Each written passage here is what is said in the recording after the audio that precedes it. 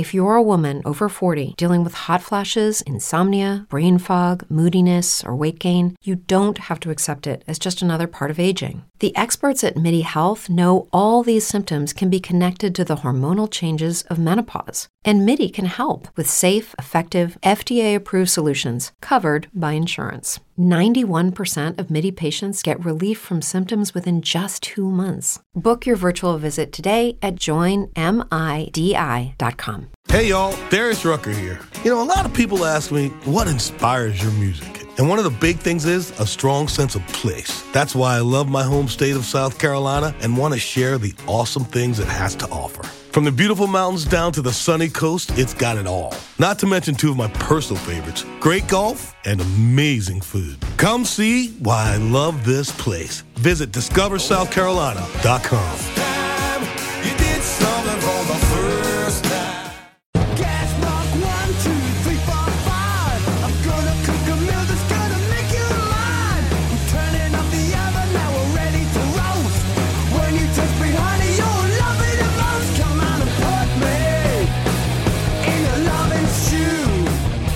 Welcome to another Britflix.com podcast. My name's Stuart Wright, and today's guest is Dr. Philip Miles, a senior lecturer in sociology and English literature at the University of Bedfordshire. Am I right so far?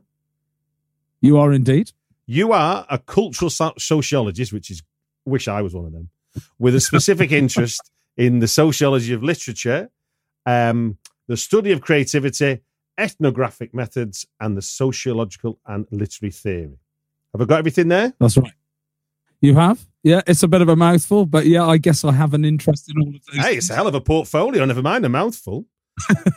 But the bit I want to focus on before we get into it, because I've invited Philip on to talk about 3 films that have impacted everything in your adult life, and he's given me 3 titles, and we'll get onto that after this preamble chat.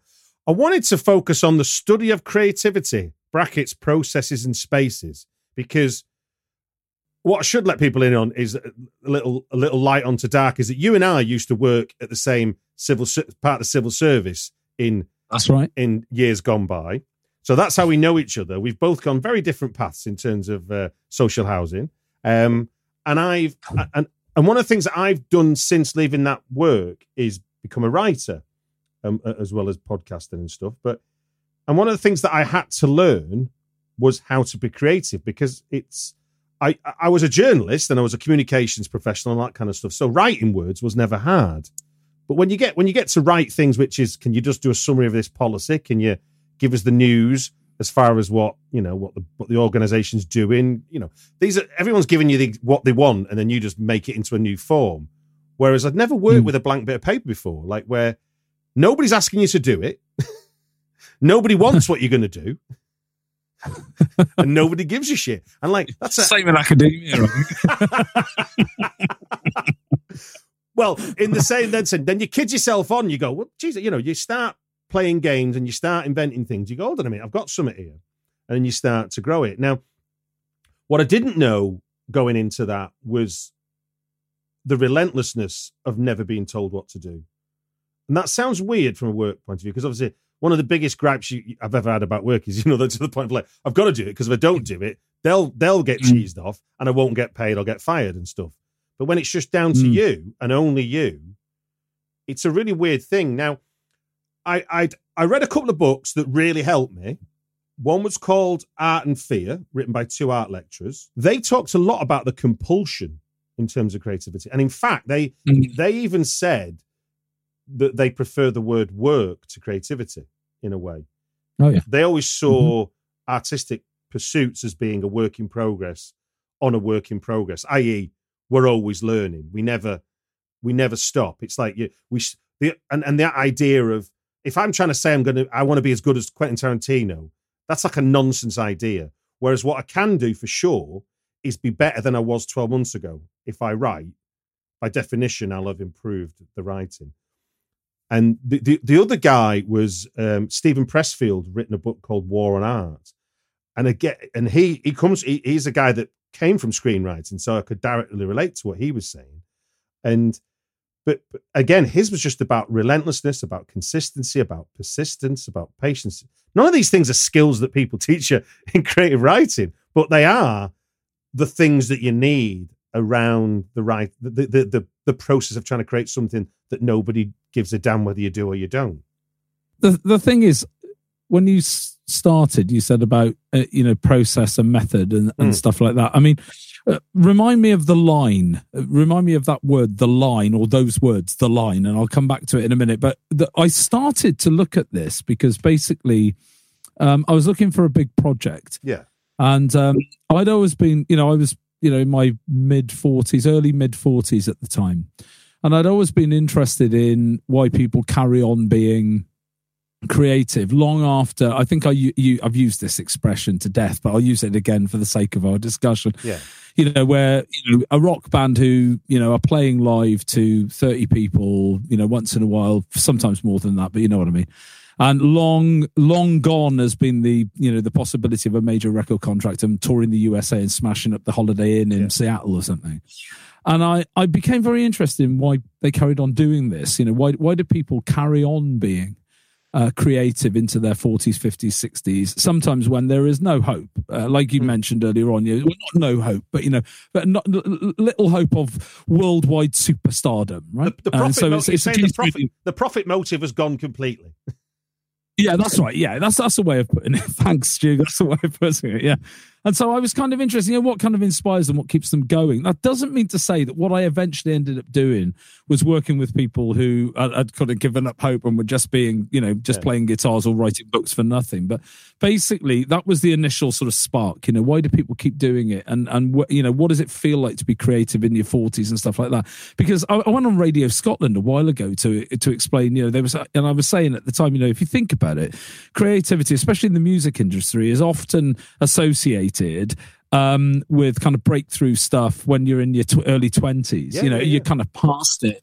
There's a band I'm really into at the moment from Canada called Always, and their lead singer is about 32 or something. I may be wrong, but I'm sure she's around about 30. And I was thinking to myself, it's kind of like the first I've heard of them, and she's not middle-aged, but you'd think that because I suddenly appeared on the scene, or certainly appeared on my radar, she's going to be like 21 or something. So it's that sort of thing going on in the background. Anyway, to get to the point, I started talking to a rock band up in the Midlands who were amazingly welcoming and very interesting to talk to. And they were dead serious about what they were doing. They were all experienced musicians. They'd been around the block a few times.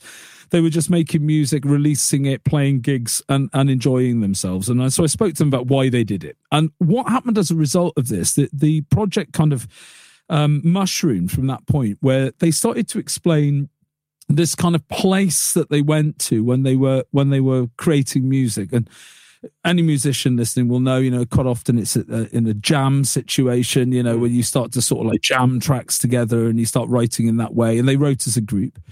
And so I started talking to them in more depth about this, and they started explaining this almost like, now forgive me for what sounds a little bit silly here, but this almost like trance-like state they go into, where they kind of like don't know where they're going, and when they come out the other end of it, they're not sure how they'd been there, right? So I flew with this idea, and it went back to, it sort of started to remind me of this theoretical standpoint that I used. I promise I won't bang on and on and on about this, but I'll explain it to people who are listening. Yeah, I'll explain what I kind of mean.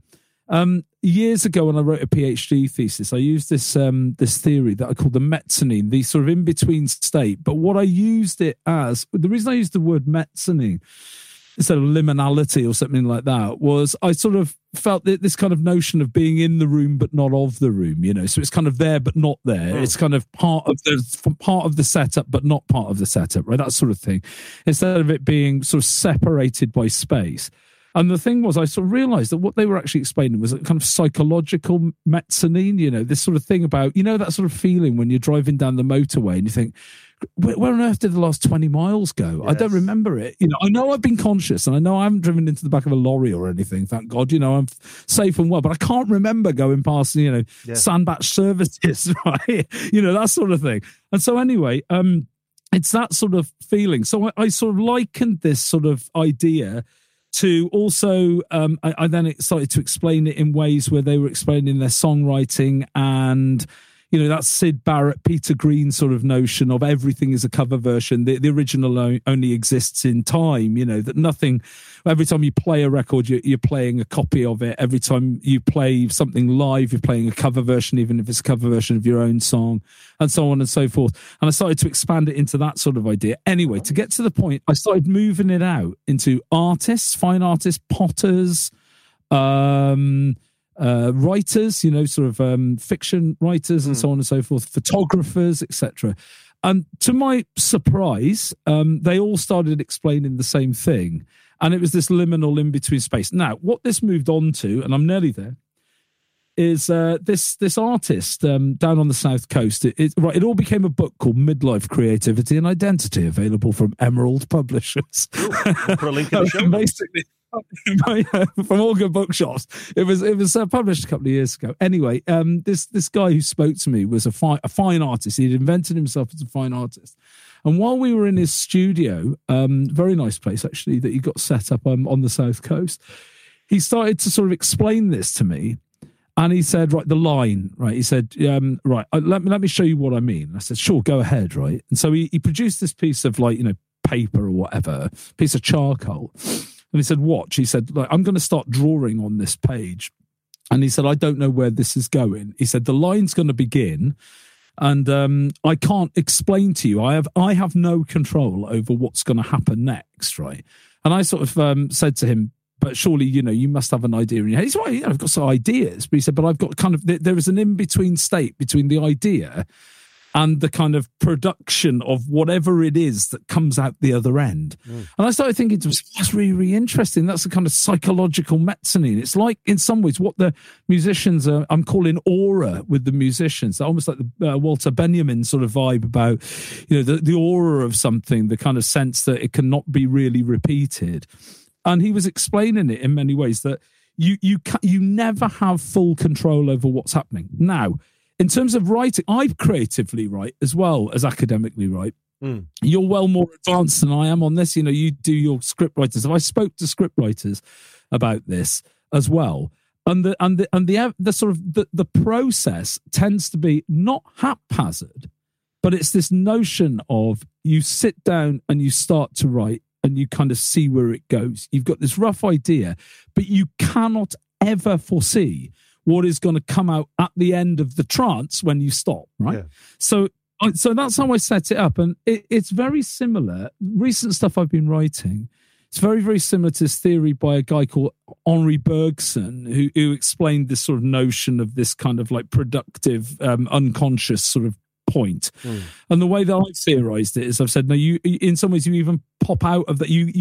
It's almost another, it's like another phase that exists, where it's like you've got there's a sort of prep period, then there's this kind of like weird production period that you have no control over, and then really in many ways the creative writing happens after the production. Do you know what I mean? So in other words, you're ordering it, getting it right is the thing that is the creative part of it. The other thing is just pure, like you said earlier on, like a sort of stream of consciousness, not in the Joycean or Virginia Woolf kind of context. It's like a stream of consciousness that you really have no control over. Yeah. I go and sit in a coffee shop once a week and I try and write my novel. I'm writing a comic novel at the moment. At least I think it's comic anyway. It might be comic unintentionally. But basically, I sit there. I kind of know where the story's going, but I don't know what I'm going to produce. And I think in some ways that's the best way of explaining it. So the process that I've always engaged with when talking to creative people. I thought about asking you ages ago. I thought, I'll ask you actually if you can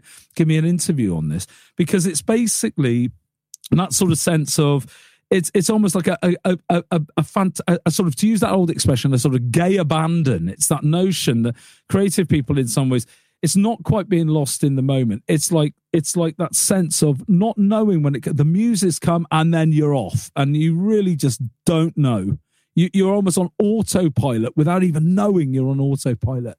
It's a really difficult thing to explain. No, because I can relate. Because like the exercise I was talking to, just for the listeners' benefit, what I was talking to you about before we started recording I try every day. I don't do it every day, but I try every day to write 3 pages of stream of conscious in response to a photograph. Out of that process, I then changed the rules one time where I stopped looking at photographs, and for 60 days straight, I just tried to write a continuous story without any idea where it was going. So I would finish 3 pages, and the following day I would go, right, what happens next? Without knowing, but the rules were always 3 pages only. I never wrote any more than that. And I did it for 60 days straight till I had a kind of shite novel. And then I turned, but I had so much background and backstory, I turned that into a screenplay. Now, I didn't start off with that process thinking I'm going to write a screenplay. It was just this dogmatic idea. And I teach at Liverpool Media Academy. I teach concepts of story development to first and second year undergraduates.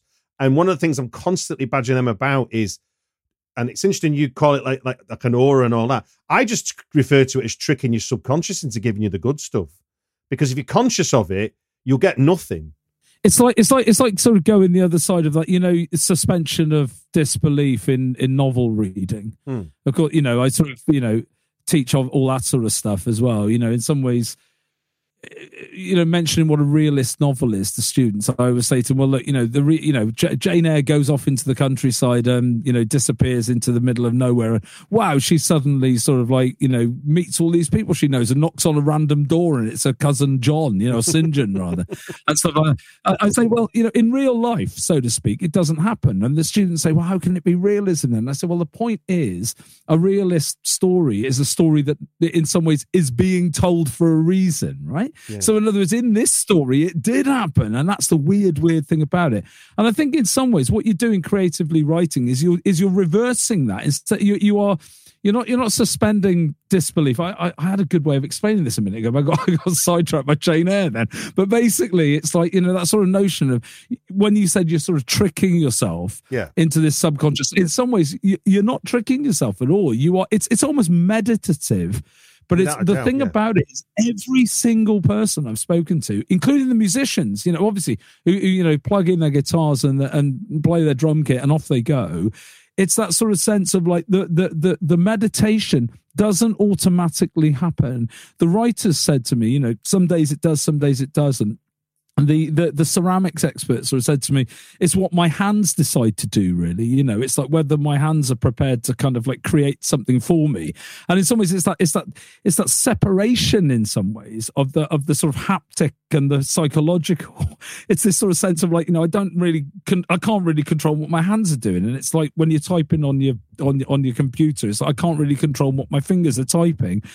And you're not really thinking I can't control, you're just off. But it doesn't happen all the time. So when you said about looking at the photographs, I thought to myself, that's like an exercise. You know what I mean when I say I'm being rhetorical. That's like an exercise, right? I look at a photograph, I'll sort of give myself a writing exercise to try and create a sort of bit of flash fiction or something around that photograph. But the process, in some ways, that I talk about is not sort of doing an exercise. It's the bit that you were talking about a minute ago where you kind of say to yourself, right, I'm just going to write something and it's just going to come. Yeah. And you get that feeling, with a lot of modernist literature, that you get that feeling, even though they might not admit it. If you could go back in time and talk to some of the modernist writers, they might not admit it, but in some ways you sense that stream of consciousness stuff that they used to write was one of those things where they sort of sit down and they just stop when they stop. You can imagine it. Wasn't it Kerouac who used to stick all of the bits of typewriting, the paper together, and he just have this massive scroll coming out of the back of his typewriter. He didn't have to stop and change the, And I think that's kind of like Kerouac obviously had a mega mezzanine. He'd probably go on for hours without realizing what he typed up. Whereas, I suppose the more sort of the more kind of conventional amongst us probably can manage about an hour of it. The other thing I've learned in terms of creativity for myself is the power of dialogue. So not necessarily working with a collaborator, but just sharing my idea and letting somebody react to it.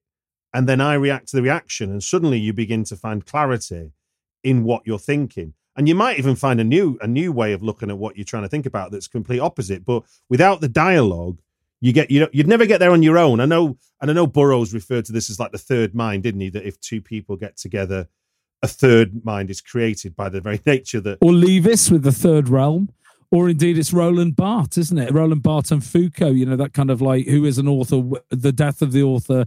In some ways, the death of the author being, that's the thing I always love when I teach the students this. I say to them, words do not belong to us, right? Okay, they're recycled. We put them in an order, and then it's up to a reader to make sense of them. But you can never ever penetrate what the author means, because you can never get inside the author's head and live their life and see what the author saw.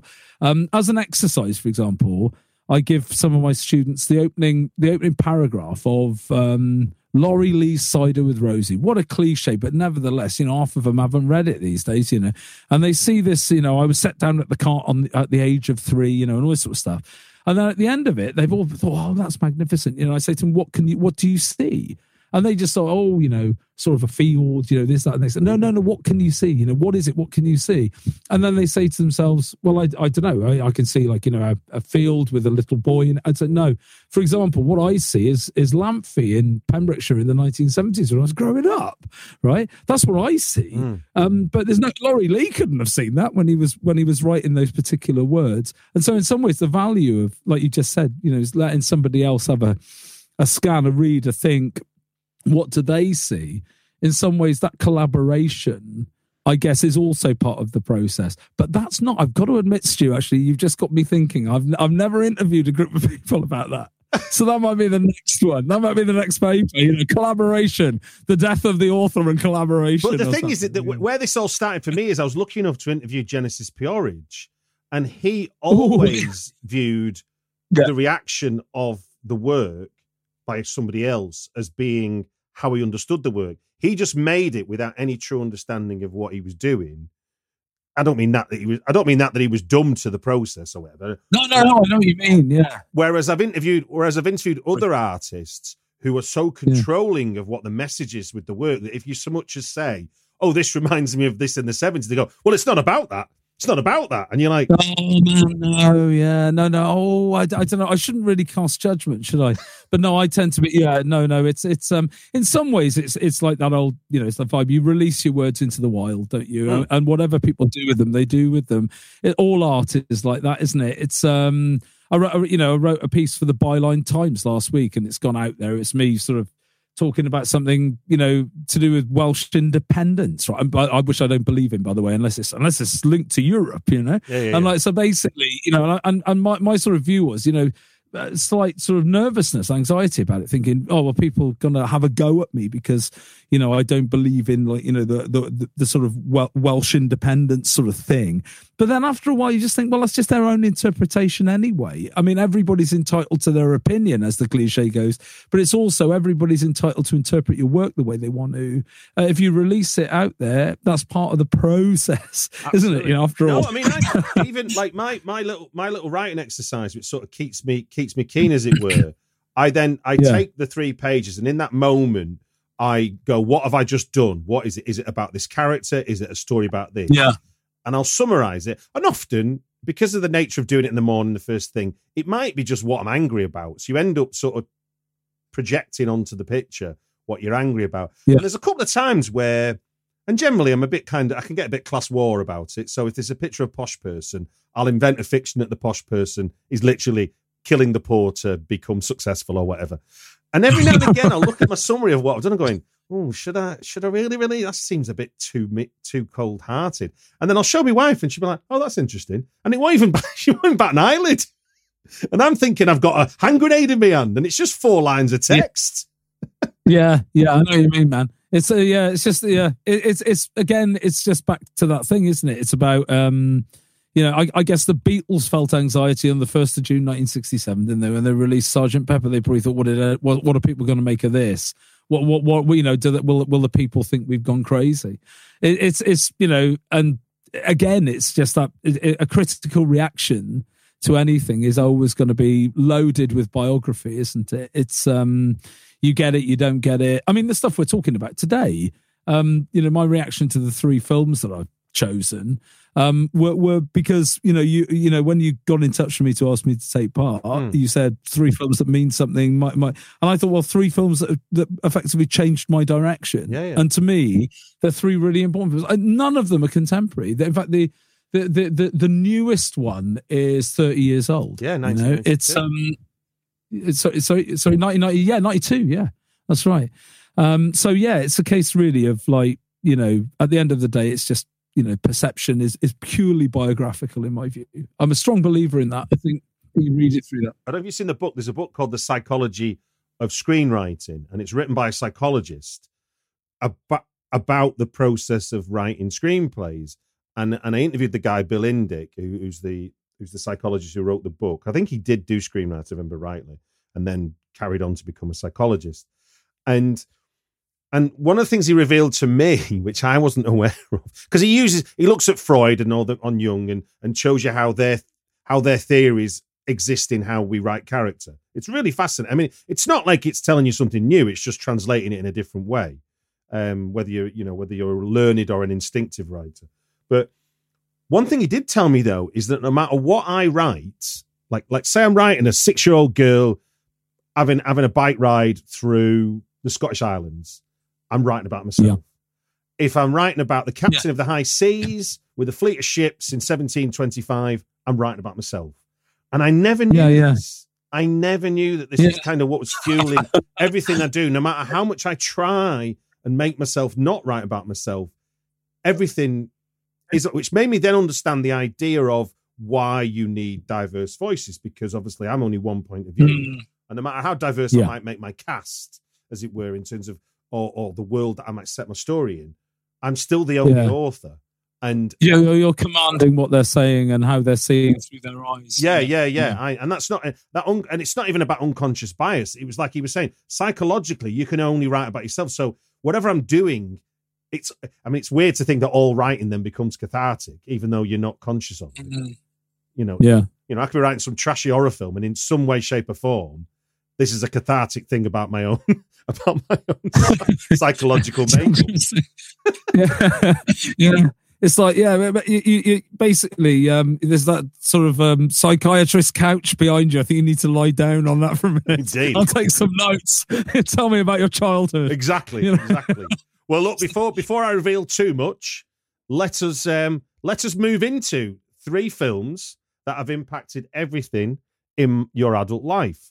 Before we do, I will explain the rules to the listener that might come to this for the first time. Phil has given me 3 films. We will talk about the 3 films, but only for 5 minutes at a time. And at the end of 5 minutes, we will hear this sound. Oh, God, that reminds me of being woken up in the morning. Starting at the top, 5 minutes of counting.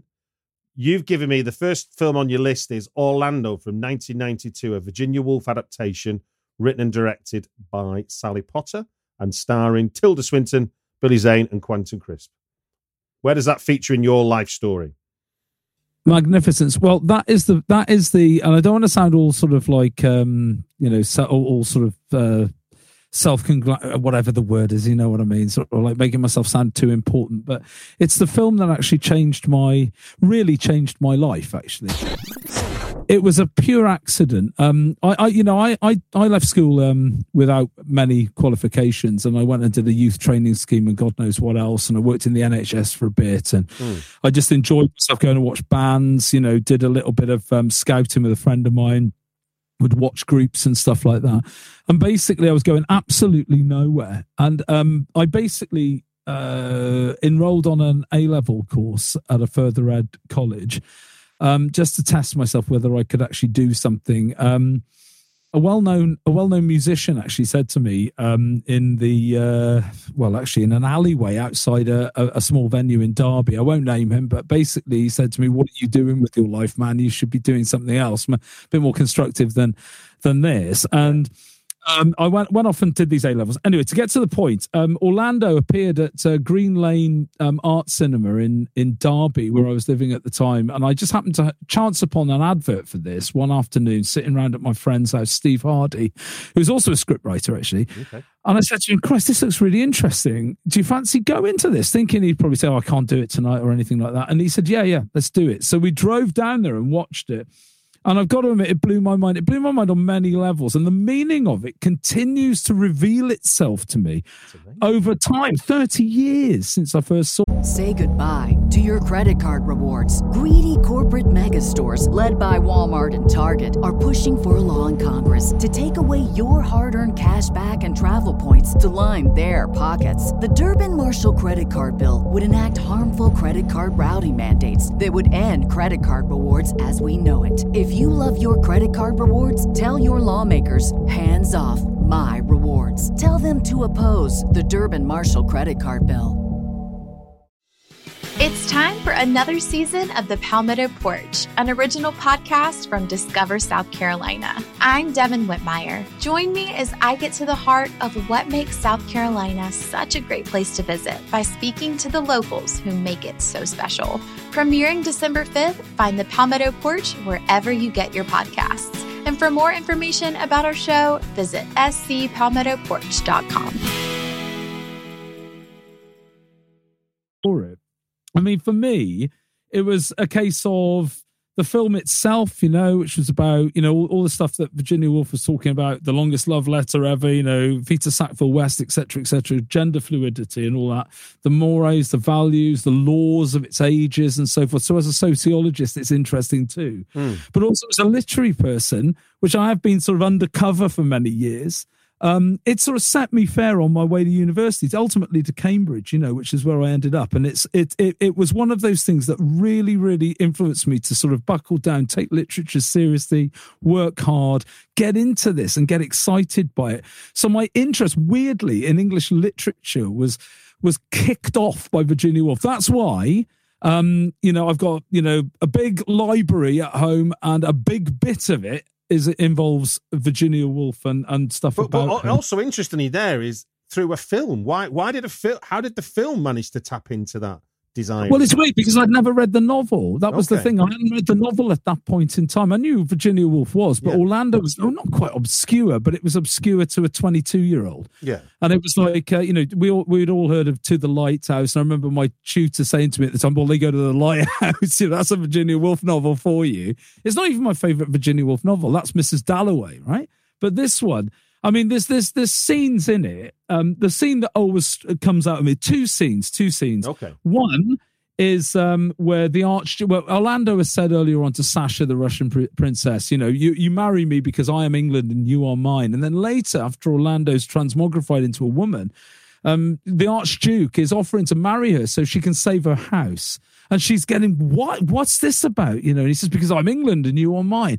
And she just freaks out and goes into the maze, right? She's had a massive set two in a salon with Addison and Alexander Pope and Swift, right? And basically she's really uptight and she goes into this maze, and that scene, the maze, has got to be my favorite all-time film scene. It's Sally Potter. It's a transitional scene. But it is magnificent. Anybody listening to this, go and watch that scene. You'll find it on YouTube somewhere. The Maze, right, from Orlando. And what she does is she comes out the other end. She comes out into that sort of like Austen, Bronte sort of era, sort of late Regency, early Victoriana. And she runs off across the moors. And so what Potter is doing is mixing the moors with, sort of Devon, etc. So you're getting a bit of Sense and Sensibility in there, and this, that, and the next thing. Shelmardine appears on a horse, and it's Willoughby riding up to Marianne after Marianne's broken her ankle. But on this occasion, Shelmardine is the person who's injured, and Orlando is the person asking if he's okay. And it's like he falls off his horse. It's one of those great scenes. It really seriously moves me. And I show it to my students every year in my cultural studies module, and they think the same thing, I think, so it's a great film. I love it. Well, there's the first 5 minutes. There you go, see. I could have gone on for another 15. But did that feel okay for 5 minutes? Did it race?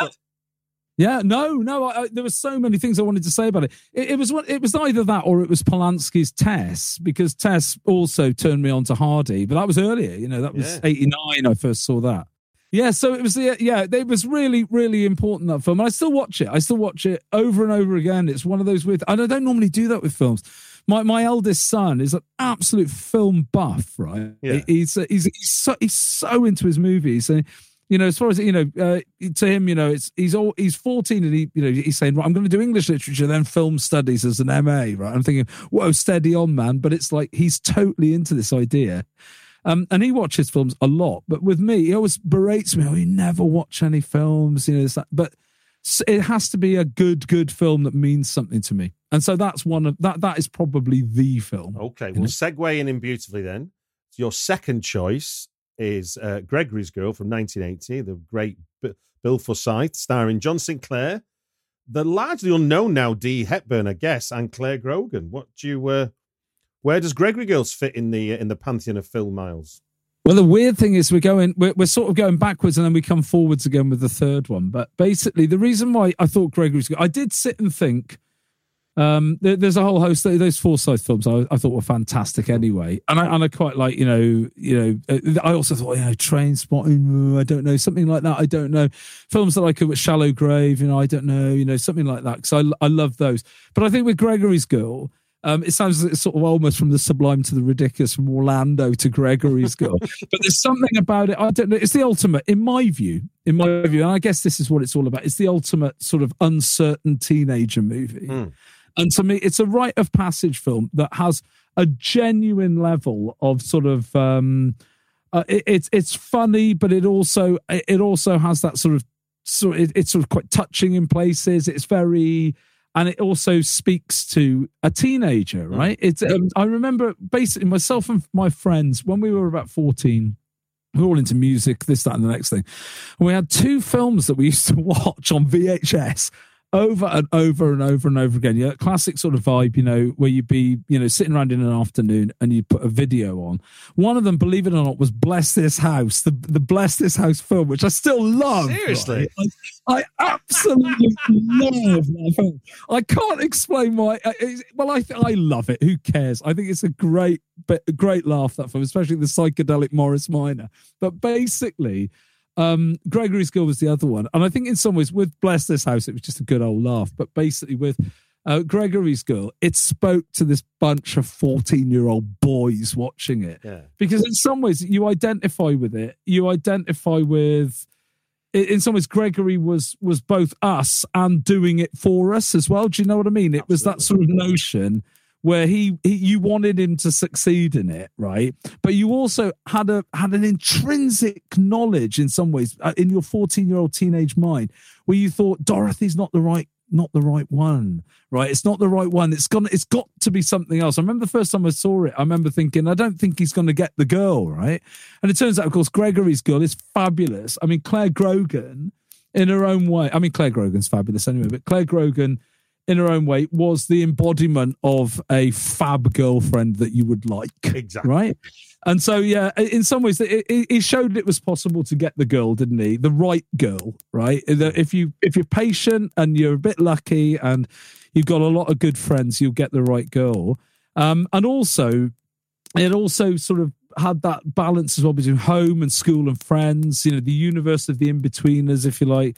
And also some of the jokes that run through it as well, which I'm sure a lot of listeners will remember. I'm sure you'll remember, Stu. You know, things like, you know, the high jumper who just appears randomly throughout it, just jumping straight into the bar constantly. And you got like the food sales in the toilets, which is really funny. The borrowing of the jacket, you know, we all but also what I remember, if I think of what I remember most about it, it's the fact that it is about the cruelty of being a young person and not knowing, but there isn't a cruel bone in the film, if that makes sense. That's right. Yeah, exactly. Yeah, one of the best scenes, the scene that I love most of all is where his father, who's a driving instructor, only appears very briefly in the film, which is supposed to be like that because he never sees his dad. And his dad's sort of like giving a driving lesson, encouraging this bloke to try and run Gregory over.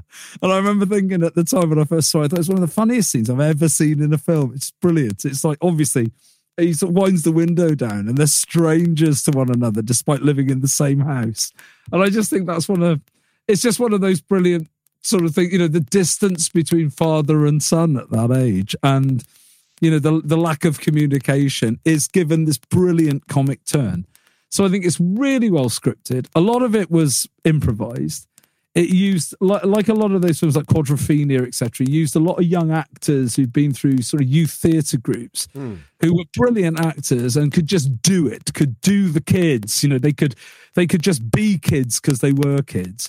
And so it gave it that authenticity that's really important. I think it's a great film. And Caracas, of course, you know, is where all of us kind of like thought we'd like to end up, but we all kind of knew in the end that in their instance, Cumbernauld, and in our instance, wherever we were living was kind of like the boundaries of our reality. And that, you know, there was never a kind of pot of gold at the end of the rainbow. I mean, there was only Claire Grogan, you know. It's interesting you mentioned the word authenticity, because I think that's often the thing that he certainly missed. Oh, there's the time. I'll finish my thought just for the sake as I start. I was just thinking that it's often the thing that gets, certainly when you get brought up on largely American teen dramas, where the authenticity is hard to see because you don't live in a small suburban town in Midwest America or on the outskirts of New York City or wherever the film might, or, you know, Santa Monica. I mean, these are just fantasy islands. And the idea of a grey, cold sky against backdrops of terraced housing and high-rise flats and windy fields where it doesn't look inviting, but everyone's still playing sports, was genuinely authentic. And it's kind of like it reinforces an importance that I think that sadly, I think the dominance of US entertainment, you kind of lose somewhere in the mix, because if all you're fed on is this kind of Hollywood version of what young is. That's right, man. Yeah, that's a good point, actually. Yeah, you're right. The authenticity in it.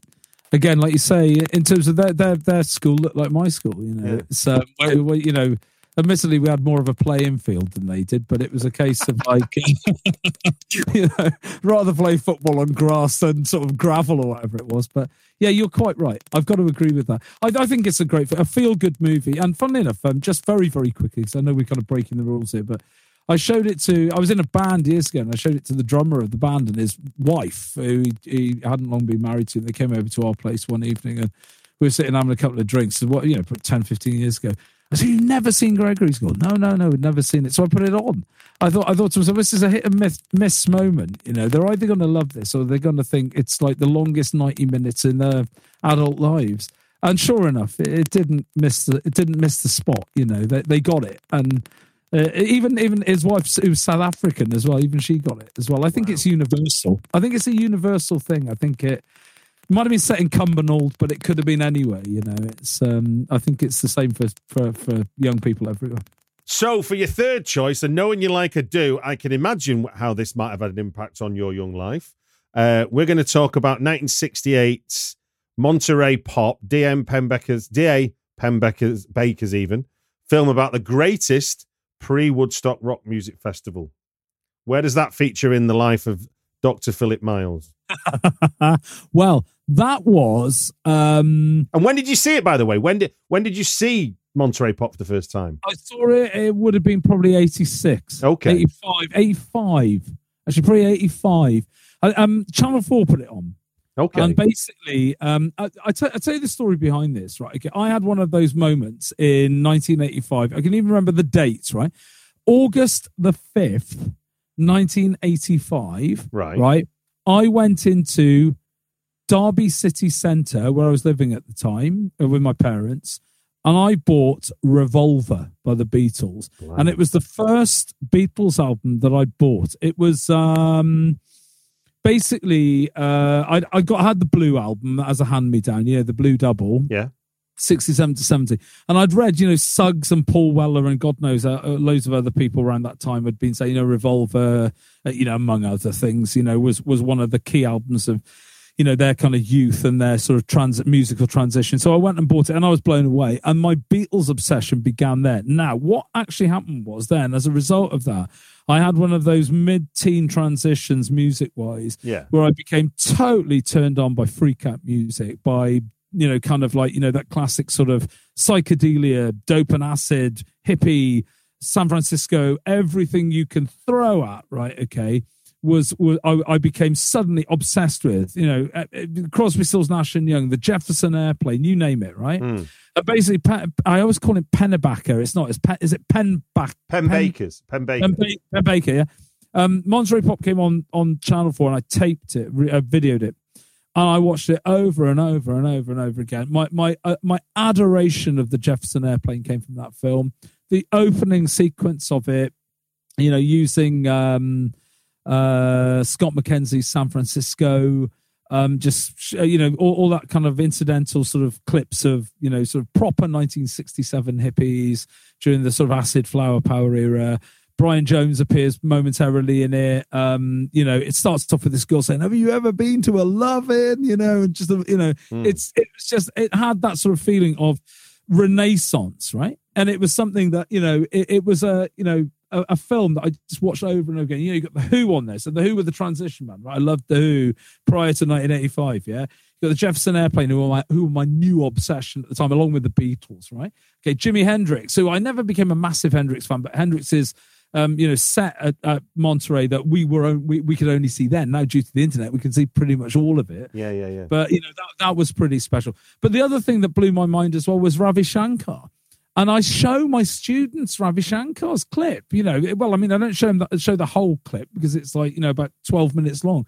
But the sort of the climax of the festival, Ravi Shankar playing, and there's this fantastic moment where you see he's, him and I think it's Ali Raka are playing this sort of like, sitar, sarod, I don't know, tablas and all that sort of going. And basically, it goes to this massive climax, this piece of Indian music, right? And you see briefly the front row of, it was like, they were all sitting down, on seats in this Monterey sort of sports complex stadium thing that they were using right by the airport there. And you can see Mickey Dolenz of the Monkees, right? Go and check this out. You can see him, and he's just going, "Oh my God!" They are all in raptures at this music that Ravi Shankar's playing. No doubt. I mean, who wouldn't be when they listen to it? It's the most amazing climax to it. So it was excitement. I became a goth, pretty much, within 12 months from seeing it. But nevertheless, I mean, goth just became the next sort of phase on from being a hippie, really. But I went to Glastonbury in 1987 in the hope that it would be something like it. And I guess it probably was a little bit like it. Missed New Order because I can't remember New Order, though I was there. But basically, it's a long story. You don't want to know. It involves homebrew.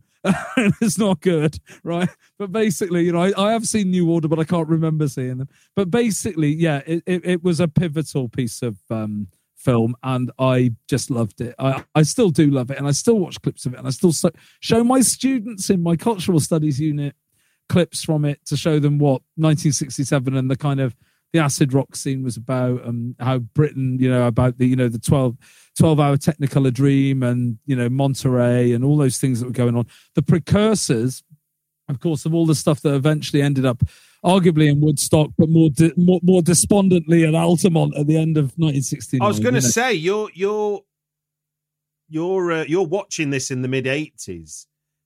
Sort of amidst the fact that you can watch the celebration in isolation, and I guess in pre-internet, you're not thinking about Altamont at all. Whereas the lineage of the whole popular culture thing was basically the hippie dream ended in '69 at Altamont. Whereas you're omitting that from your own personal youth development, because what you're seeing is the music that played at Monterey. Yeah, as an artifact now, you're not seeing it as a living, breathing momentum of the kind of, because I guess, we, before 1960, I mean, what the hell were teenagers? I mean, they just were about emerging as a force of their own. And like the idea that we'd take young people seriously was a nonsense. And then absolutely. And then by Altamont, it was like, no, we shouldn't take young people seriously because they'll just lose their mind, said the conservatives. And it took one horrible thing to ruin it all. That's right, man. It's like the thing that I always love showing the students from that era is Grace Slick on the Smothers Brothers doing White Rabbit. In my view, it's the moment you can capture counterculture or subculture, or really counterculture, I'd prefer to call it. Because like she's singing about, the White Rabbit, and the Straits watching the Smothers Brothers, millions of them on a Sunday evening, watching the Jefferson Airplane do this weird sort of like colourful, sort of like all the kind of, the oil sort of slides playing in the background, and Jorma Kaukonen playing, sort of playing his guitar with a headband on, and Jack Cassidy with his long hair playing the bass. And Grace Slick standing on the top of this. I think if I remember correctly, I'm pretty sure she's standing on the top of the piano. And the thing that gets me about it, it's a perfect moment because she's singing this song, the lyrics to White Rabbit, straight into the camera. She's looking straight into the camera. So she is looking straight into the living rooms or lounges, whatever you want to call it, of Middle America on a Sunday evening, right? In 1967. And she's singing to all the Straits and the parents. She's singing about Lewis Carroll's Alice in Wonderland, right? To all of the turned on kids, she's talking about something very, very different indeed. And basically the clues are in the lyrics, the ones that mother gives you, don't do anything at all. But it's the crescendo. It's the massive sort of like crescendo of the song, Feed Your Head.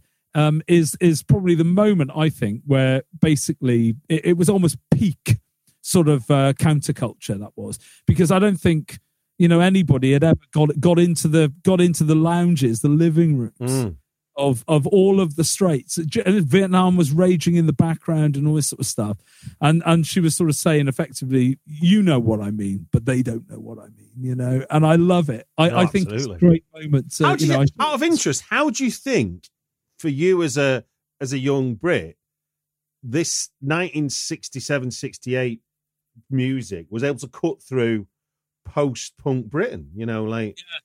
Well, it was the thing. I mean, just like everybody else. I mean, the weird thing with me with punk rock was I got into punk rock. I got into Peel and punk rock when I was about 13, 14. Yeah. I went off it and came back into it when I was a goth, if you know what I mean. So post-punk gothic music, Bauhaus and all that sort of stuff. Yeah. Did come when I was 17. I didn't get that sort of stuff. Even Joy Division came when I was 17. I hadn't engaged with them properly. I was probably just engaging with what you would call traditional British 1976-7 punk music. In fact, to me, my favourite punk band, controversially, were The Jam, if you know what I mean. The Jam's first album, In the City, to me, was like, a power pop punk record. Oh, yeah. And I don't think it gets celebrated enough as that, actually. But the hippie thing, I think, was just, for me, it was a case of like, I'd understood the 60s. I'd understood the sort of mod stuff. I'd understood everything like that. And for me, it was, so we were listening, myself and a couple of friends, we grew our hair a bit. We were wearing headbands and flares before the Stone Roses got into them, right? Okay, it's a few years before the Stone Roses started doing this. Basically, in terms of flares, that is. Basically, we were listening to Gong a lot, early Gong, not the daft stuff that came later, those first 4 or 5 Gong records, bit of early Hawkwind. Didn't matter. Johnny Rotten can't say you can't listen to Hawkwind, right? Okay, because he was on record even then as being a big Hawkwind fan himself. So, we were listening to, early Hawkwind, pre-Lemmy era even, Gong, all that sort of stuff. But also this kind of, not just the Beatles were representative of British counterculture. We were listening to all this sort of like West Coast American stuff. It still takes pride of place in my record collection. I've got practically a full set of Airplane albums, you name it, everything, like I mentioned earlier, Crosby, Stills, Nash, Young, the Byrds, on and on it goes. But for me, I'm not joking. If I could get in a time machine, that would be the place I'd go. Monterey, Southern California, 1967. And then I'd just get in a bus and head up to Haight-Ashbury straight after it. I know it all went wrong within a few months, but, to be able to go and witness that scene, I'd witnessed that over Woodstock. I'd witnessed that over a lot of things, and it's, for me, that was a seriously important moment. I mean, I knew Don't Look Back. I'd seen that, the Dylan one. Yeah. I'd seen that prior to Monterey. But I thought, wow, Pennebaker did one on the sort of hippie scene in San Francisco. Of course, it's not Frisco. It's south of LA. No, it's in between LA and San Francisco, isn't it, Monterey? But basically, for me, what you see at the start of the Woodstock film, with Long Time Gone playing over it, Crosby, Stills and Nash, Long Time Gone playing, great bit of music that is as well. To me, is like Monterey, transposed over 24 months later. What you see at Monterey, I mean, that's the reason Brian Jones is there. who's another hero of mine, who's from the town I live in actually these days. He's sort of, I remember me and my mate watching this going, is that Brian Jones from the Stones there? And it's only sort of later on that you realise that, he'd sort of dropped into California for that, and hardly surprising what Brian Jones was like at the time. But it was. Well, look, it's going back over your three films. It's interesting that the first two was like, the first one was like you and your mate go make a basic decision to go watch a film, and then together you share this thing that becomes life changing for you. Then you've got you and your mates with one of two films on VHS that you watch together, and then it's interesting that your last choice is something you caught on Channel 4, and it became your own little indoctrination into, and I don't mean that pejoratively, but into something that you weren't aware of. That's right. And that opened its own door. I think it speaks to the, I mean, because they're so different, all three of your choices. It's interesting how they could have the impact, they could have the effect on one single person, but then that's kind of the joy of it all, isn't it? That's it. Yeah. No, nobody understood us either. It was weird. There was like two or three of us who got into this, and we were just in suburban Derby, and everybody else had, kind of like we're listening to, U2 and Simple Minds and stuff, and we're all the people we knew at school and stuff. We're into all this straight music and stuff, which wasn't bad. It wasn't my scene. I was listening to other stuff, but they thought we were crazies. They thought we'd kind of lost the plot completely. Why has Phil got this little mushroom thing, sort of stitched to his flared jeans? What's happened to him? What's gone wrong there, man? Why is he talking about Bob Dylan, the Beatles, and the Jefferson Airplane all the time? But 2 years later, we were completely sort of, what's the word I'm looking for? I'm trying to think of the word now. Vindicated? No, but I mean, the Stone Roses started. Yeah, exactly. Yeah. Playing this sort of stuff, and then Supergrass are playing Neil Young covers, and sorry, excuse the language. I don't know if that's allowed, but Oasis are banging on about their influences. And I'm sort of thinking maybe I should have stuck up my guitar practice, because I was thinking, I saw Supergrass I can't remember what year it was. I've seen them quite a few times. I can't try to remember which gig it was, but they played a cover of Cinnamon Girl by Neil Young.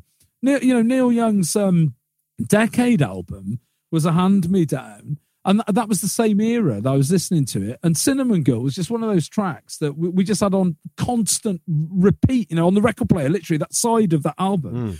It would the needle would come off and go back on again, right? And I was thinking to myself, well, they were obviously listening to the stuff at the same time. They were getting into this. Where were they? We had no way of making contact with one another. But obviously there were these turned-on kids who were listening to all this 60s. Well, do you know what? And I'm going to sound like an old man shouting at the sky, but in a way, thank goodness not for the internet didn't exist then, because it would have connected people who were busy just sort of minding their own furrows and stuff. And I think that's where... Man, it's a good point. Yeah, I think it's where the interesting stuff comes. I mean, not to say there isn't interesting stuff now, because it's obviously not for me. I'm not the youth anymore. But I think that joy of something just mushrooming out of seemingly nothing because a couple of people have decided to pay attention to something specific. That is just out of time and out of touch. He's always the fun part of it all. Well, look, sir, we've reached the end of the podcast. Remind us, what's the name of the book you did about the midlife? What was it? It's called Midlife, Creativity and Identity. Okay. It's got some sort of life into it. Midlife, Creativity and Identity. It's called. It's in paperback. Actually, it's on Amazon and stuff. The usual things. I'll put a link in the show notes. Nice one, man. It's a fascinating subject, and it's very sociological, though, right? It's what I will say. By all means, please, anybody who's interested, please do read it. It's great. It's got ethnography in it. It's got interviews with people who create stuff, and it's entertaining in its own way. But it is a sociological tract. Right? No, that's cool. That's cool. Yeah. Well, look, it just gives me to say thank you very much for giving me time on the Britflix podcast. Yeah, thanks very much, Stu. Thanks for inviting me. It's good to see you again, hear you again, and it's been a gas.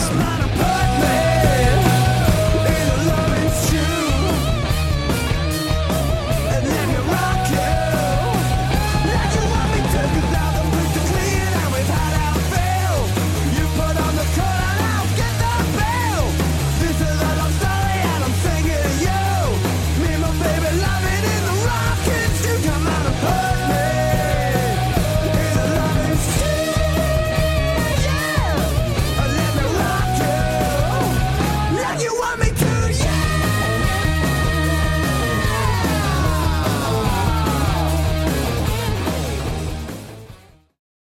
say goodbye to your credit card rewards. Greedy corporate mega stores, led by Walmart and Target, are pushing for a law in Congress to take away your hard-earned cash back and travel points to line their pockets. The Durbin-Marshall credit card bill would enact harmful credit card routing mandates that would end credit card rewards as we know it. If you love your credit card rewards, tell your lawmakers, hands off my rewards. Tell them to oppose the Durbin-Marshall credit card bill. Catch those springtime vibes all over Arizona. Break out of the winter blues by hitting the water at one of our lake and river parks. Take a hike among the wildflowers. Just make sure to stay on the trails and leave the flowers for the bees. Discover Arizona's best kept secret and visit azstateparks.com/amazing to start your springtime adventure.